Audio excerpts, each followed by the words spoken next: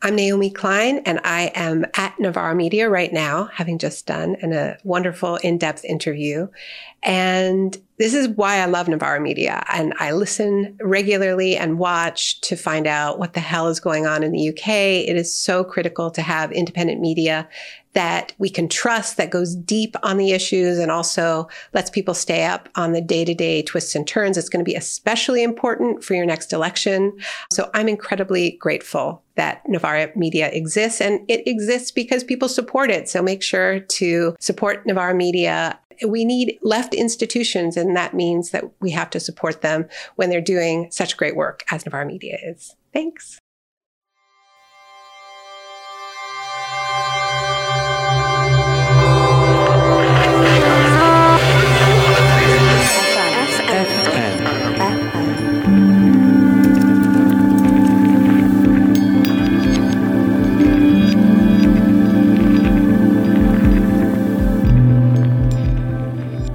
Hello Novara FM listeners, my name is Eleanor Penny. It's 75 years after the first Nakba, where the establishment of Israel under a mandate from British colonial powers saw thousands of Palestinians murdered and hundreds of thousands more driven from their homes. After the Hamas incursion on the 7th of October, Israel has been conducting a genocidal escalation of violence in a bombing campaign that has flattened much of Gaza and claimed countless thousands of civilian lives. Israeli politicians have been calling for a second Nakba. In the context of this unfolding catastrophe, what does it mean to imagine the future of Palestine? To talk about survival, let alone justice. To begin to try and answer those questions, I sat down with Basma Ghalayini, the editor of the book Palestine Plus 100, a collection of science fiction short stories set in 2048, 100 years after the Nakba. Basma is a writer, translator, interpreter and editor at Comma Press. She was born and grew up in the Gaza Strip. In this collection, border walls are built out of sheer energy. People have their conversations monitored for the dangerous possibility of love. Aliens touch down in a troubled land with warnings about the future. Some virtual reality versions of a free Palestine help raise political consciousness, whilst others lull their protagonists into a Matrix-like false reality. Everywhere, survivors grapple with the burden of memory, and the ghosts of Palestine stalk the living. I talked to Basma about technology, healthcare, and the necessity of hope. Basma, welcome to the show. Thank you so much for coming on to talk to us. No, thank you for having me. So in this wide-ranging, very kind of complicated and comprehensive collection of short stories, one of the kind of many quotes that immediately jumped out to me is from the story Digital Nation. This is a story, kind of very broadly speaking, spoiler alerts ahead galore, about a rogue simulation of a free Palestine that infects, if you like, various virtual reality sets and computers across Israel / historic occupied Palestine. And understandably, the authorities say, oh my goodness, this is an absolute disaster. They're up in arms. There's a lot of violent crackdowns. I say understandably from the perspective of an occupying colonial force, of course. And they say utopia was a dangerous thing. It had to be stamped out. Hope was contagious. Hope was calculating and calculatable. I'm curious as to, I guess, how you respond to that quote, that sort of a challenge of hope and about writing hope for the future in the context of everything that's happening right now in Palestine, and particularly, of course, in Gaza. As a Palestinian, for Palestinians, we have very, very little. Very few things going for us. We are under some siege, under some form of siege or another, whether it's Gaza or the West Bank or even in the diaspora, and Arab Palestinians living in the lands of Israel, Palestinians of 1948. We're all struggling with some form of siege, and I feel because all our rights have been all our human rights have been taken away from us. We've been deprived of any form of humanity. We're not perceived as equal, and we can only exist in a world that has been tailored for us by the Israeli government. So when you're imprisoned physically and mentally, the only place you can go when you're imprisoned physically, but also when I say mentally, I mean it's very difficult to escape or to even to try and go anywhere, even in your head. It is the only thing that keeps you going is the feeling that maybe something good will happen. Maybe there is light at the end of the tunnel. And that it is a very powerful weapon under those circumstances. It's a very powerful ally, if you will. Hope is what I'm talking about. So under those circumstances, when the only thing that keeps you strong as a people, or one of the only things that keep you strong as a people, are hope, when you deprive people of this hope, that is when you know that you have completely managed to eliminate them. So that is where what I feel, or what I can see in that quote by Ahmed. It's Ahmed Din Aisha wrote that story. It's a brilliant story, and hope is what keeps us going. Thinking that one day we're resisting towards our freedom and towards being treated towards equality. That is what keeps us going. Let's talk for a moment about science fiction, particularly as a mode of hope and a mode of kind of participating in the future when, there are many violent forces arraigned to try and quash many kinds of futures. Of course, this is a science fiction collection. And you talk in the introduction about how science fiction maybe hasn't gotten as much of an airing in Palestinian literature proportionally. There's been a bit more of a focus on writing the past and writing very urgently the present. So I'm wondering if you could talk to us a bit about your thoughts, the writer's thoughts in putting this collection together. Sort of why science fiction now? So I'm personally not a science fiction. I've watched films. I've watched films I've liked. I've read a couple of stories I enjoyed, but I wouldn't say I'm I don't know what the word is, a science fiction nerd or a geek. Is that the word? I'm not sure what, I'm not obsessed with science fiction. However, Comma Press published a previous collection called Iraq Plus 100. And the editor for that collection, Hassan Belasim, I was doing interpretation for him at different events. I was freelancing for Comma at the time.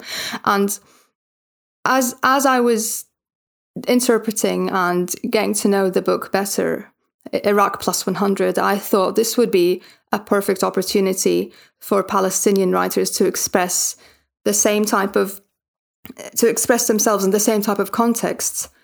And through doing my research, I realized that science fiction is actually a tool that's only ever used by colonialist countries, because it's full of metaphors. It's full of metaphors of invading a different planet or invading a different land or keeping certain types of people at bay so better people can thrive. And I just felt maybe it can be flipped. Maybe we can use science fiction in the sense that it's in a different sense, the futuristic type of science fiction, to give Palestinians a platform to think freely outside of censorship. This was at the beginning, or just as the whole censorship, and whenever anyone would express any pro-Palestinian opinion would be accused of anti-Semitism. This was on the rise, and it was really worrying me. So I thought it would give writers a free space to write about whatever they want, disguise it in whatever metaphors they want, and we'll see what happens. So we sent the call out, and we got the stories. So in that sense, science fiction we felt would work. Yeah, I'd love to know more about how that Orientalist or orientalizing gaze and history that is sometimes very bound up with the history of science fiction gets flipped on its head through these stories. And what really jumps out to me is the alien invasion story, right? The final warning by Talal Abu Shawish at sort of the end of the collection, because the alien invasion narrative is so representative in some ways of the kind of Hollywood disaster movie trope of it almost feels like a psychic colonial boomerang of like current or former colonial powers thinking through that, oh my goodness, what would it be like to be invaded? What would it be like to suddenly have our way of life and our civilization and our lives be put under threat by a complete other who has zero investment in our humanity? It's like, funny that.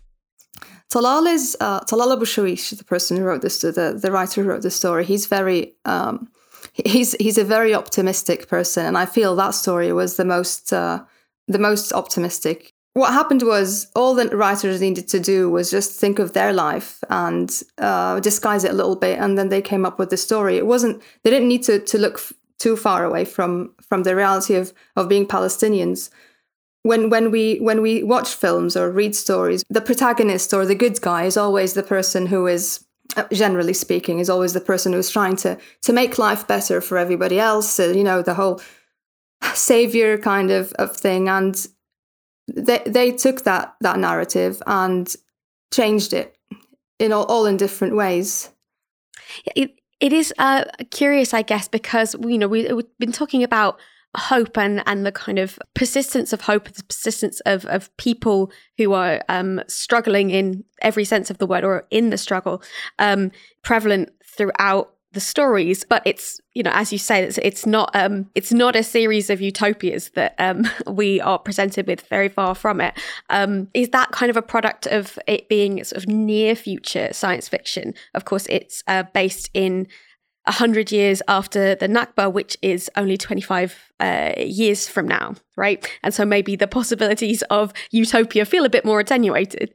Yeah, so that is a very good point. So, like you said, 100 years from Nakba is nothing, because, like you said, it's 25 years away from now. And the whole point of the stories was to just make it seem like it's somewhere in the future. It didn't need to be so far away from the future. It just needed to provide them with a safe space to write about their current reality without actually writing about their reality. So writing about their reality without writing about the reality. So disguising it in a way.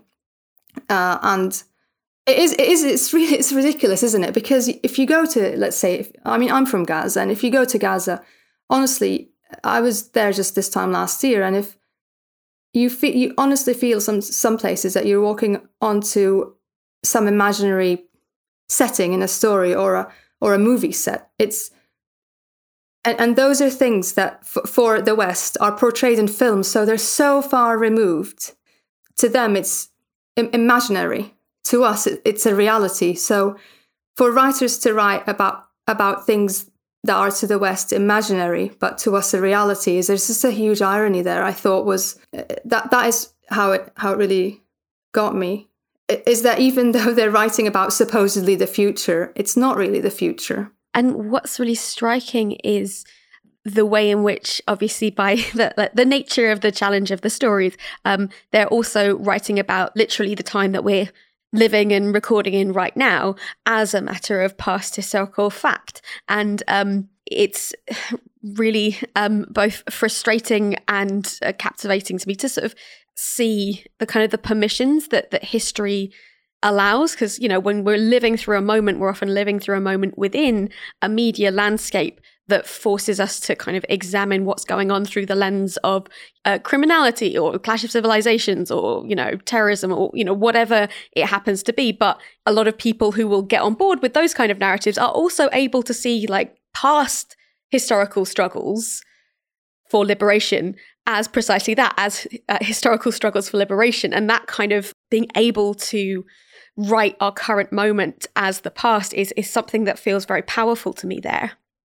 Yeah, I think you've just obviously described manufacturing consent in a way. So ever since the 7th of October, and the way things have been progressing, I feel more and more like I'm living in some strange reality that it just made me doubt every single thing around me. Everything I hear, it just made me doubt it. Everything that's relayed to me on the news, it made me doubt it because of the way I'm seeing the events portrayed. I know the reality of it. I'm in touch with my friends and family every day on a daily basis. I lived in Gaza. I know exactly how life is there. I know exactly why people do what they do. But then I came here and lived in the UK and saw how things are described in a completely different way. And it just goes to show really how it makes you doubt everything you've been told when you're studying history, makes you doubt everything you're told on the news. And it gives you this sense of paranoia, like what's real and what's not. And that sense of paranoia and that sense of being able to trust reality, being able to trust your own memories is something that runs as a really powerful thread throughout the collection. There's a lot of talk of virtual reality, simulated reality, parallel realities, flickering in and out, and the kind of the inability for of protagonists to kind of cohere these different realities together. It feels kind of nightmarish, right? There's ways in which the genre conventions of sci-fi very much overlap with the genre conventions of horror there. So I'm curious as to what we should make of this continued curiosity around parallel realities and virtual realities that crops up in the collection. Conflict. I mean, I can obviously only speak for myself, but I also have conversations with Palestinians I know, with my friends, with my family. We are very, very conflicted. So we want to be back home. I personally, I left Gaza in 2008. It was a very difficult decision for me, but I really needed to be somewhere where I could be me, where I could experience life the way other people experience it. And because, and you know, just drink clean water, eat food, you know, travel, be able to travel. So I left. But when you leave, the moment you leave, you suddenly realize that you're leaving away a huge chunk of who you are behind you. Since 2008, there have been 3 assaults on Gaza, and every assault that's happened has made me feel less Palestinian, because for my friends who I left back home, that is now part of them. It's formed their identity in a way that I can't relate to. And yeah, it's conflict. So Palestinians struggle a lot with conflict and survivor's guilt, especially the ones who left, definitely 100%. That you want to be back home, but you don't want to be back home. You want to be with your friends and family, but you can't. I have 2 children. After the 7th of October happened, the moment the bombing started on Gaza, all I wanted to do was be on a plane and get back home. But I've got 2 kids and I can't do that. And it's just, there's all types of guilt. I feel guilty for feeling guilty. I feel guilty for eating. I feel guilty for drinking. Every moment of your life, you're thinking about the things that you're doing that the people you love, your friends and family, can't do. And so the themes in the story, I'd say a lot of them are, just for example, like Majd Kayal, he wrote a story called N. And Majd Kayal is from Haifa. Now, Haifa is a city that, it was after 1948 became part of Israel. A lot of people who are Palestinians stayed there, and some people left. The people who stayed there gained the Israeli citizenship and integrated within Israeli society. I mean, I say integrated, I use that term loosely because they are treated as second-rate citizens within Israel, though they even still have Israeli citizenship. But I feel they have it the worst in terms of conflict because they are Palestinian. They consider themselves Palestinian, and they are Palestinian, but they are living within the Israeli society. They speak Hebrew and Arabic. And I can just imagine the kind of conflict that would bring. And Majd's story perfectly describes that conflict, because part of his parents aren't allowed to go where he can go because he was born into being Israeli Palestinian. Or that is, I feel they have it in terms of conflict. They have the ultimate struggle. The diaspora, as I stated beforehand. Myself, I just feel my heart and body, there's a pull. You just want to be back home. But at the same time, it's you also, as a human, want to live the way that humans live. So conflict and survivor's guilt, yeah. And that comes through very strongly. I'm thinking in the final story in the collection, The Curse of the Mudball Kid by Mazen Ma'aruf, talking about from the perspective of a last, I'm quoting here, specimen of Palestinian life, and a sense of what that would mean, like how one could articulate that sense of belonging, that sense of being, when so kind of radically uprooted from a culture that has been radically oppressed. That story is crazy. I love that story. It's so Mudballs is just, I remember reading it. I had to read it a few times to kind of, because it's a bit of a novella, isn't it?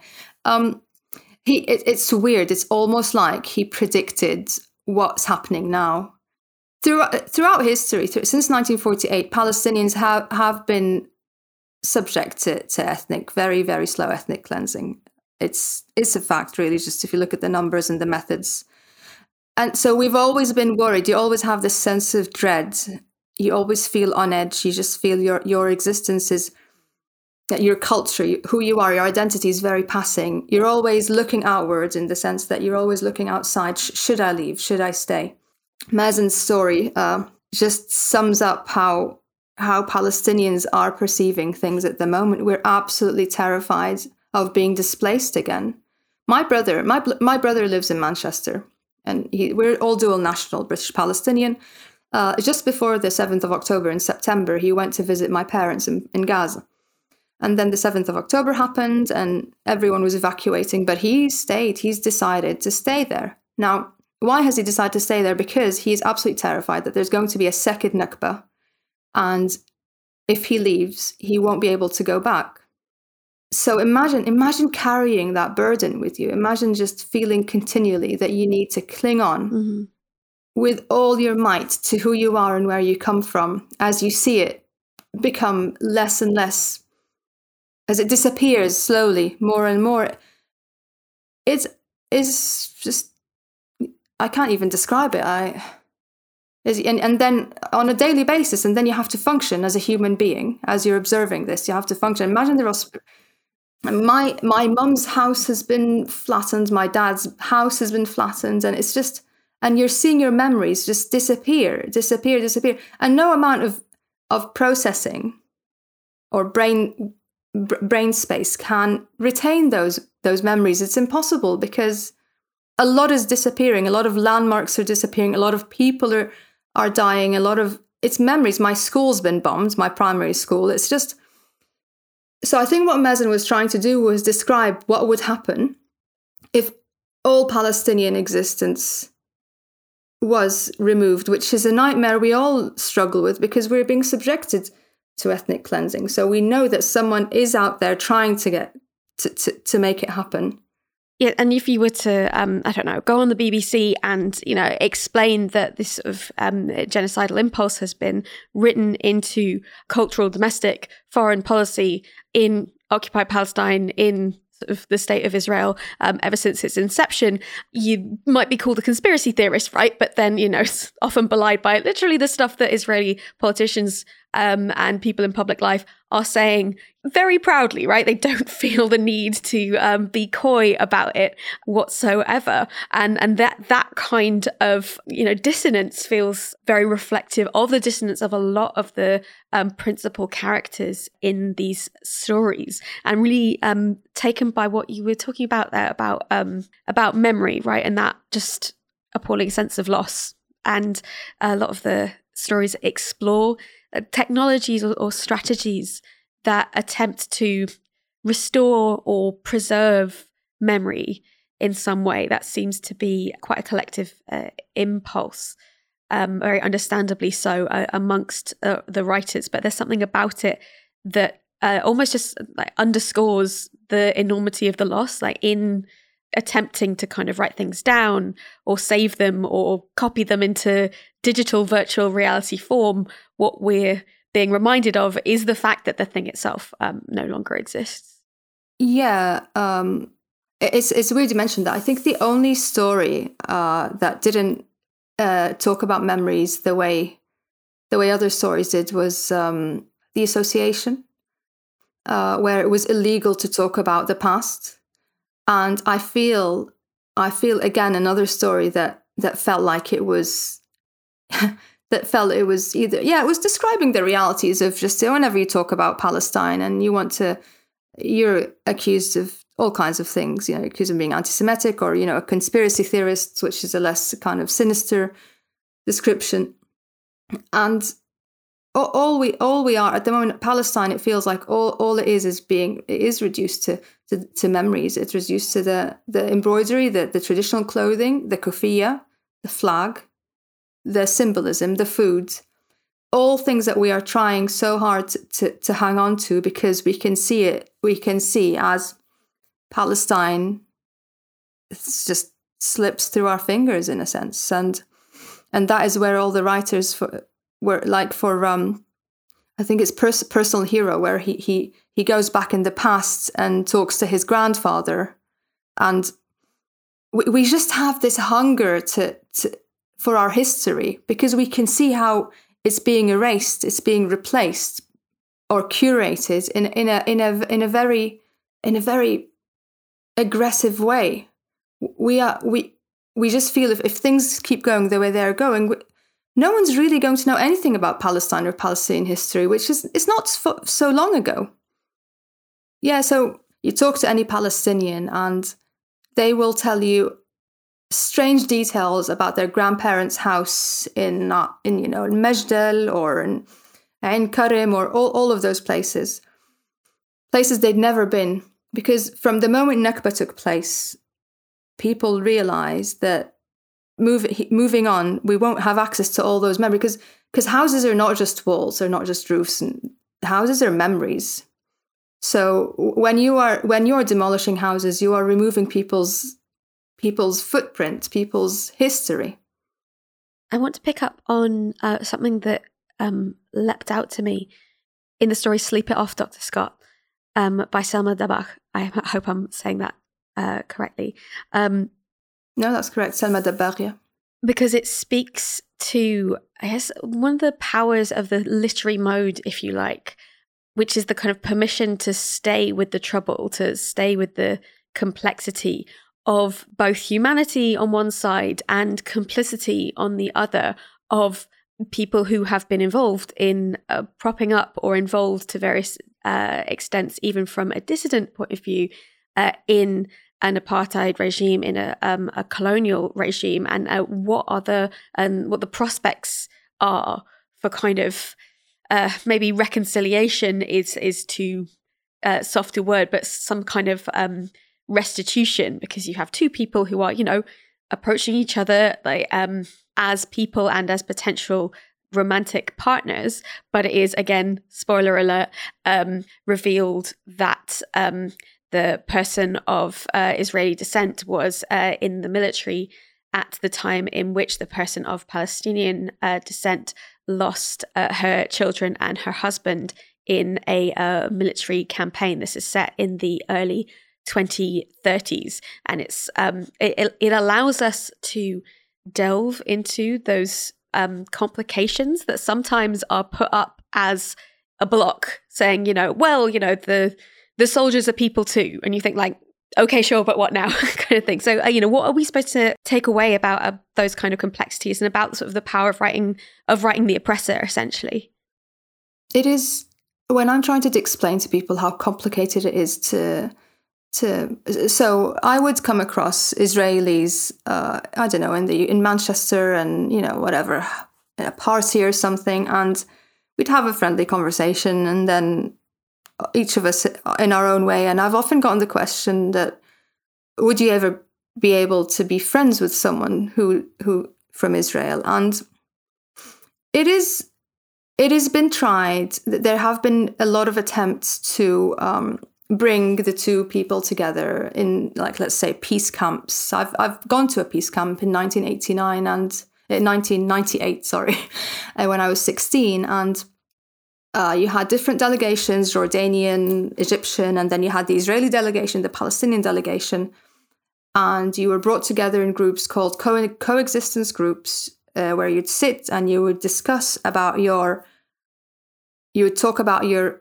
equal struggles. I mean, I quote unquote, equal struggles. And then you would leave the coexistence group and go and play games and swim. And when I left this camp, I realized that I was only 16, but I'd realized that it is impossible. It is impossible to have a deep relationship or any kind of friendship with someone whose pure existence means the erasure of my country and my people. Now, I'm not saying that I don't treat Israeli peoples as individuals. I'm sure I don't paint everyone the same brush, but it would just be very difficult for me to not think about that when I'm having a conversation with someone who is trying to explain their point of view as to why it is so complicated in that sense. You can't, it's not something you can set aside because you're talking about someone's pure existence. My existence and their existence are pretty much, they're not mutually exclusive. One of them depends on the erasure of the other. And for me, I really, really struggle with that. I mean, I also think it's really unfair towards the people, let's say, in Israel. I feel because from observation, a lot of them don't really want to be involved in what's happening to the Palestinians. They have to go to the army.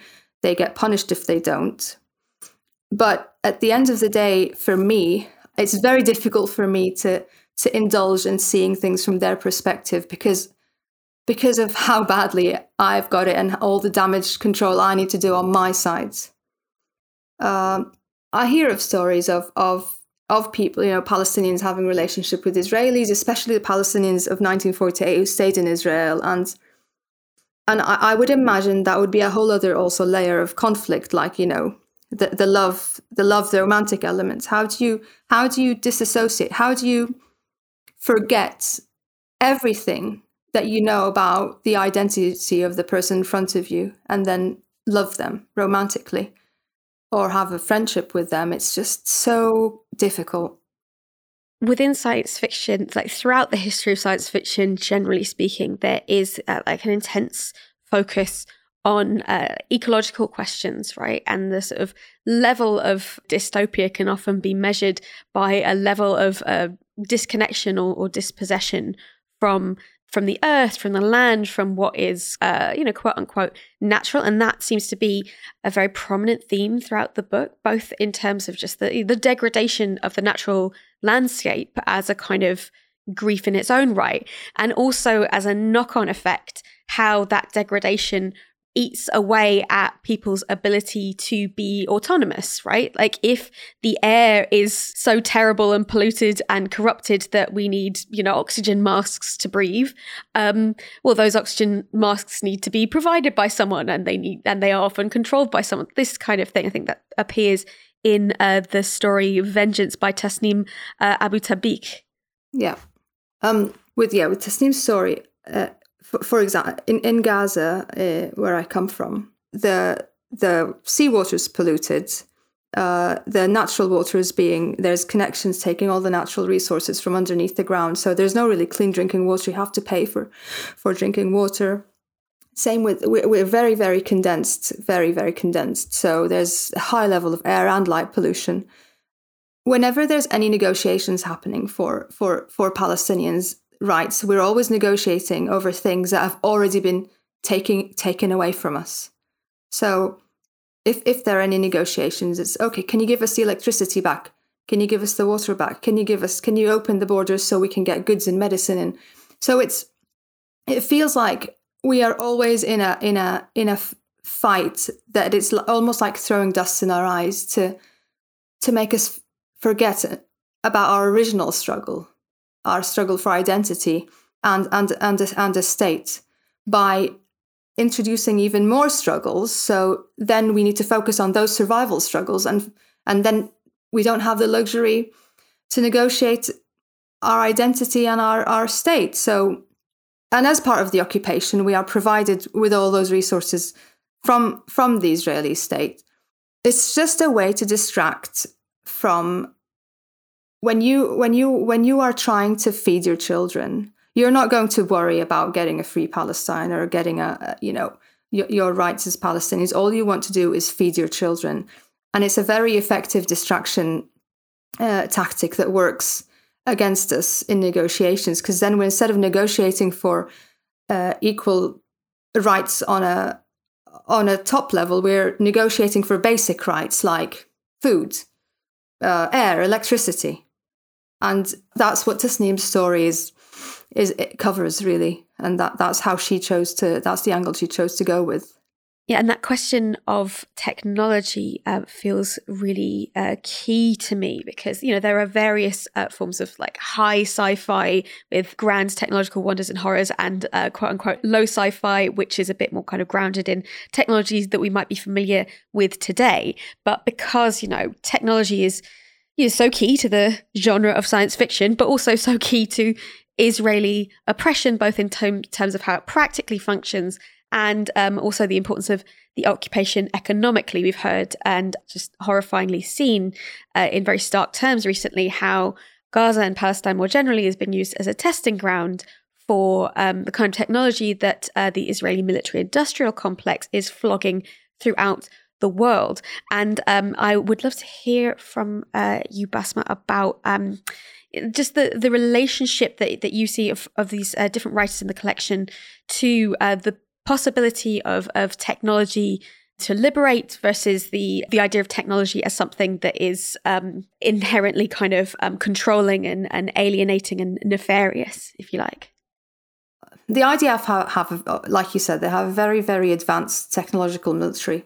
It is, I think it's like the 7th strongest in the world or something like that. And they mainly use it not just to assault and bomb the Palestinians, they use it to surveil them, like you said. I mean, in a very dystopic way, any Palestinian, myself, for example, I've got something called the Palestinian ID. It has a unique number, and it states my religion, my marital status, how many kids I've got, their date of birth, and whether or not I'm married. And this is a way for the Israelis to see who's going in, who's going out, who's doing it's like a census thing also. So with us, I personally feel that technology has recently served us in the social media sense. Since the 7th of October, I feel, I might be wrong, this is just observational, that there's been a lot more awareness about what's happening in Palestine, because Palestinians have taken the news or the narrative or into their own hands through social media, through pictures of drones, through all of that. And this is all technology that's utilized for us to take control of what people see. I mean, I know it's not significant enough to change policies and governments, but on the ground, I can see it, and in my neighbors in my school, that I can see that people are a lot more aware of what's happening, and they're not taking any kind of news from anywhere else apart from social media platforms. And you've got all those Palestinian journalists or influencers on the ground who are turned reporters, using their drones, using their phones to just relay the stories out there. And it's just it's very strange when a whole city is being reduced to rubble, but yet people still can use their phones to relay this. I mean, like the blackout that happened at the beginning, there was a 3-day blackout, and then suddenly no one knew anything. It's just, I feel that technology in that sense has served us well, but only on that level, really. And there is something about the proliferation of the ability of people in Gaza to speak for themselves, to show their own experiences, which lends a kind of like fantastical / sci-fi air to Hasbara, to the propaganda of the Israeli state. If you spend any time looking at it, the idea of this clash of civilizations, forces of darkness and light, etc. It's not only is clearly very much a very reliable strategy of racist colonialism, but there is something kind of transparently absurd. It feels like there are cracks showing, at least in people's ability to so enthusiastically get on board with Israeli propaganda at the moment. I mean, maybe that's optimistic of me. That echoes what I'm saying. I feel people aren't taking what they read for face value anymore, because we are being told that Palestinians are anti-Semitic. They want all Israelis to die, and they but then, actions speak louder than words. All we want is equal rights. When you're telling the world, look, those Palestinians, they want all Israel and all Jewish people dead. But at the moment, what people are seeing are the Israelis carpet bombing Palestine and Gaza, and the settlers in the West Bank attacking at checkpoints. And so what people are not stupid. There's only so much you can rely on before people start realizing, hang on, something is not right here. And what helps with this is the massive amount of images and news coming out from Palestine. So I think I'm like you. I do feel optimistic that there's a lot more awareness at the moment. I'm very carefully optimistic about people's awareness of the Palestinian cause and bigger context. Can you talk to me a bit about the focus on the technology of health? That was something that really struck me, that the stories had in common, that these futures contain bionic limbs and microbial cures for various illnesses. And whilst that provides for like an immediate need, there is a lot that gets left behind in terms of, who gets access to it, and also what can't be cured by a bionic limb in terms of the more lasting, perhaps, psychological wounds. There is absolutely no surprise that the writers, a lot of them, were focusing on these, whether it's subconsciously or consciously. They were themes in their stories, and the reason is we can't get access to basic health facilities. Women are dying giving birth on borders in the West Bank. People are dying because of lack of dialysis. You don't have access to immediate medical care if you need it.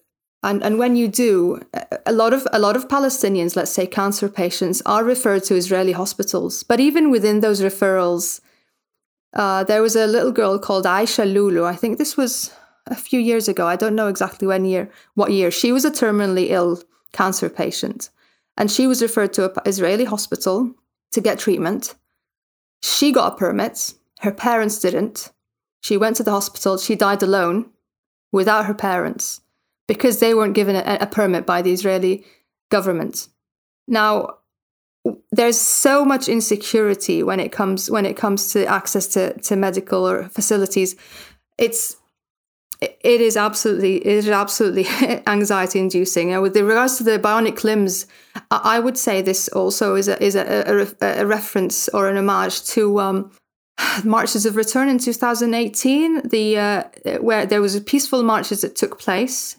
And the Israelis, when they were shooting back, they were aiming at limbs, and there was a lot of amputations that happened during that wave. There's been an increase in accessibility awareness in Palestine, because there's a huge increase in people on wheelchairs and disabilities, physical disabilities. So I am not one bit surprised, and I wasn't, that there was such a heavy influence of medical references or health references in the stories. The theft of children's imaginations and of Palestinians' imaginations more generally is made quite literal throughout the collection, and alongside an anxiety about preserving memory, there is also an anxiety about the misuse of memory, right? This mode of salvage anthropology, if you like, whereby Palestinian memories are kind of disconnected from Palestinian people, and they are kind of preserved in aspic, but Palestinians themselves are kind of rendered no longer quote unquote necessary for that. Could you talk to me a bit about that? I kind of am thinking here of a tweet that I saw, a few weeks ago, because I have spent the last 6 weeks scrolling, as I'm sure many Novara FM listeners have also done, which was about, stop talking about Palestinians in the past tense, stop talking in the past tense about the kind of beauty and strength of the Palestinian people when we're still here, we're still fighting. And that seemed to resonate with a lot of the stories in the collection. Absolutely. I mean, it's not surprising at all. It's this, as I said, I think at some point at the beginning of the interview, memory is a huge thing for us. We cling on to it. We cling on to the symbols. We cling on to the recipes, to the food, to the clothes, because we have lost our land pretty much, or we're in the process of losing what's left of it. It's being eaten by settlements in the West Bank and being carpet bombed in Gaza. So the knee-jerk reaction to that is to cling on to every single thing, every single memory that you have, and expand it by 100. I've got a daughter. She's, her dad's English. He's white English, Derbyshire. I'm Palestinian, and all I do all the time is militantly tell her things about food and clothes that her dad wouldn't ever tell her on his side. She knows what color the Gazan embroidered dress is. She knows, what song I dance to in a such and such. It comes from, you need to keep Palestine alive, because in one shape or other, because our power lies in us holding on to our identity and our memories in a way that makes it impossible to erase them. And we pass them on from one generation to the other. Because we see that carpet bombing and settlements aside, the Israel's target has been our culture. And I see this in practicalities, in terms of food. I'd go to a restaurant and someone would say, yeah, falafel is an Israeli dish. It's not Palestinian, but it's kind of, you find it in Greece, you find it in Palestine, but it is very Palestinian.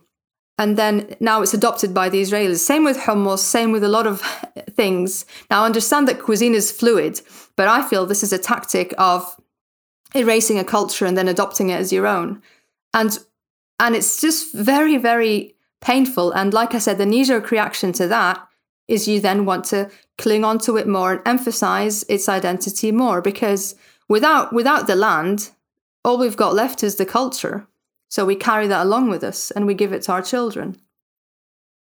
So many of the stories deal with the idea that, freedom will come, or some form of liberation, some form of end to the occupation will come. But, given the fact, especially that it will only take place, in this 25 years' time, and there have been, 75 years plus prior to that of occupied history, it will not be a simple thing. So I would love to know more about your thoughts about this mode of kind of speculative fiction or predictive fiction or science fiction, to think through what those complexities might look like, what, the complexities of peace might look like as not just a moment, but as a kind of quite a complicated, drawn out process. My ideally, like if I had any control over, if I was God, right, I would like us to have one state, I don't know, call it Israel, Palestine, whatever, where everyone just lives together. I mean, look, Israel's there. It's never going to go away. That's it. It's a country. It's established. It's not going anywhere. So I would just love for there to be one state where we all live together harmoniously with equal rights. And then that's it. That's what I would like. But do I see any indication of any of that happening? No, because there are really, really strong religious beliefs at play here. And where faith comes in, all logic goes out the window. So I don't feel very hopeful at this point. I don't.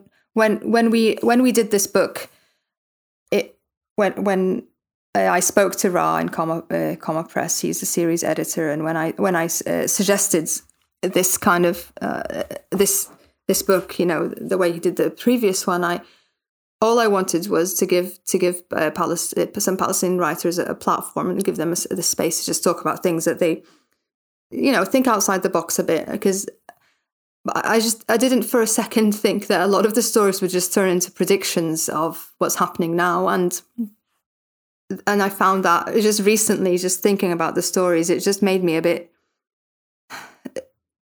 made me worry that we are on trajectory here, and the only way anything will finish is if Israel just reoccupies Gaza and the West Bank, and then that's it. And I'm finding it very, very difficult to cling on to any kind of hope at this point. All I want is for the killing to stop. I just want the killing to stop, and then we'll think about the politics of it later. Tell me more about what it's like to revisit this form of speculative fiction in the context of, what is, of course, like a really urgent moment of crisis with the genocide that's happening literally as we are having this conversation. I think, like I said, I feel it's very, very strange. Or maybe surreal, or it's very strange how the stories, especially Mudballs, predicted what's happening at the moment. So first when I read that story the first time, I thought, oh man, this is crazy. Like, oh, this is this situation. I can see that scenario, but like maybe in 500 years, whatever. But then 7th of October happened, and suddenly it's not so far away. It's not at all far away. And that's what it felt like revisiting the stories. It just felt terrifying that I've asked those writers to just write about the future, an imaginary, unlikely, or scenario that is based on a reality, a potential outcome. And then for it to happen, it just felt very, very scary. So what would you like readers who are kind of approaching this text now, in 2023 to maybe take away from the collection?